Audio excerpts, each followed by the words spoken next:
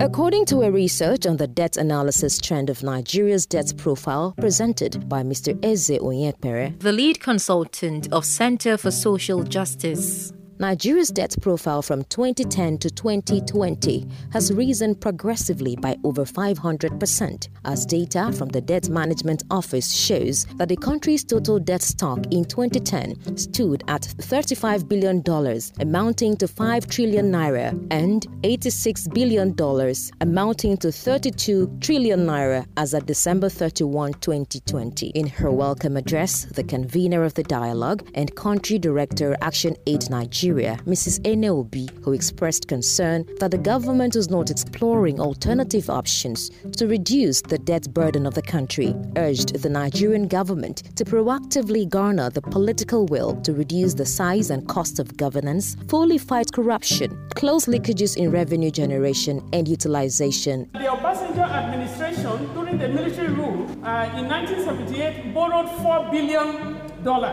We still don't have a record of, what the money was committed to. As at 2003, at the onset of the return of Obasanjo, the Nigerian government paid back 16 billion on that debt because it goes on and on. It keeps accumulating. Is that the borrowing is not only at the federal level, at the state levels, they are borrowing, governments are now borrowing almost on daily basis or monthly basis. Speaking, the president of the Nigerian Labour Congress, Comrade Ayuba Waba, represented by Mrs. Rita Goit, regretted that with the rising borrowing, poverty had increased in the country. She lamented further that poor debt management had negatively impacted on the socio-economic life of the citizenry. So we are not getting the development.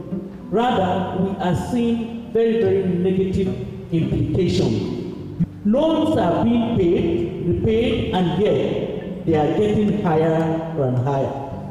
Also speaking, the central bank governor, Mr. Godwin Emefiele, represented by Dr. Taosi James, an assistant director in CBN, who stated that debt could reduce poverty and could also incur same if not properly managed, explained the interventions taken by the CBN towards reducing the increasing debt profile of the country. We also know that the volume of debt will definitely affect CBN intervention in the economy.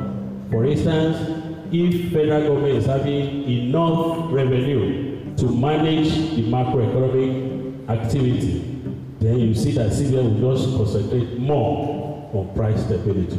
The poverty index of Nigeria stands at 40.1%, as stated in NBS report of 2018 and 2019. This means that 4 in every 10 Nigerian survives on less than $1 per day. The most vulnerable groups are women and children. Financial analysts are asking, is this continued borrowing sustainable, or is it rather enslaving and impoverishing the citizens and future generations? Or is Nigeria a time bomb waiting to explode? For Radio Nigeria, Miriam Daniels.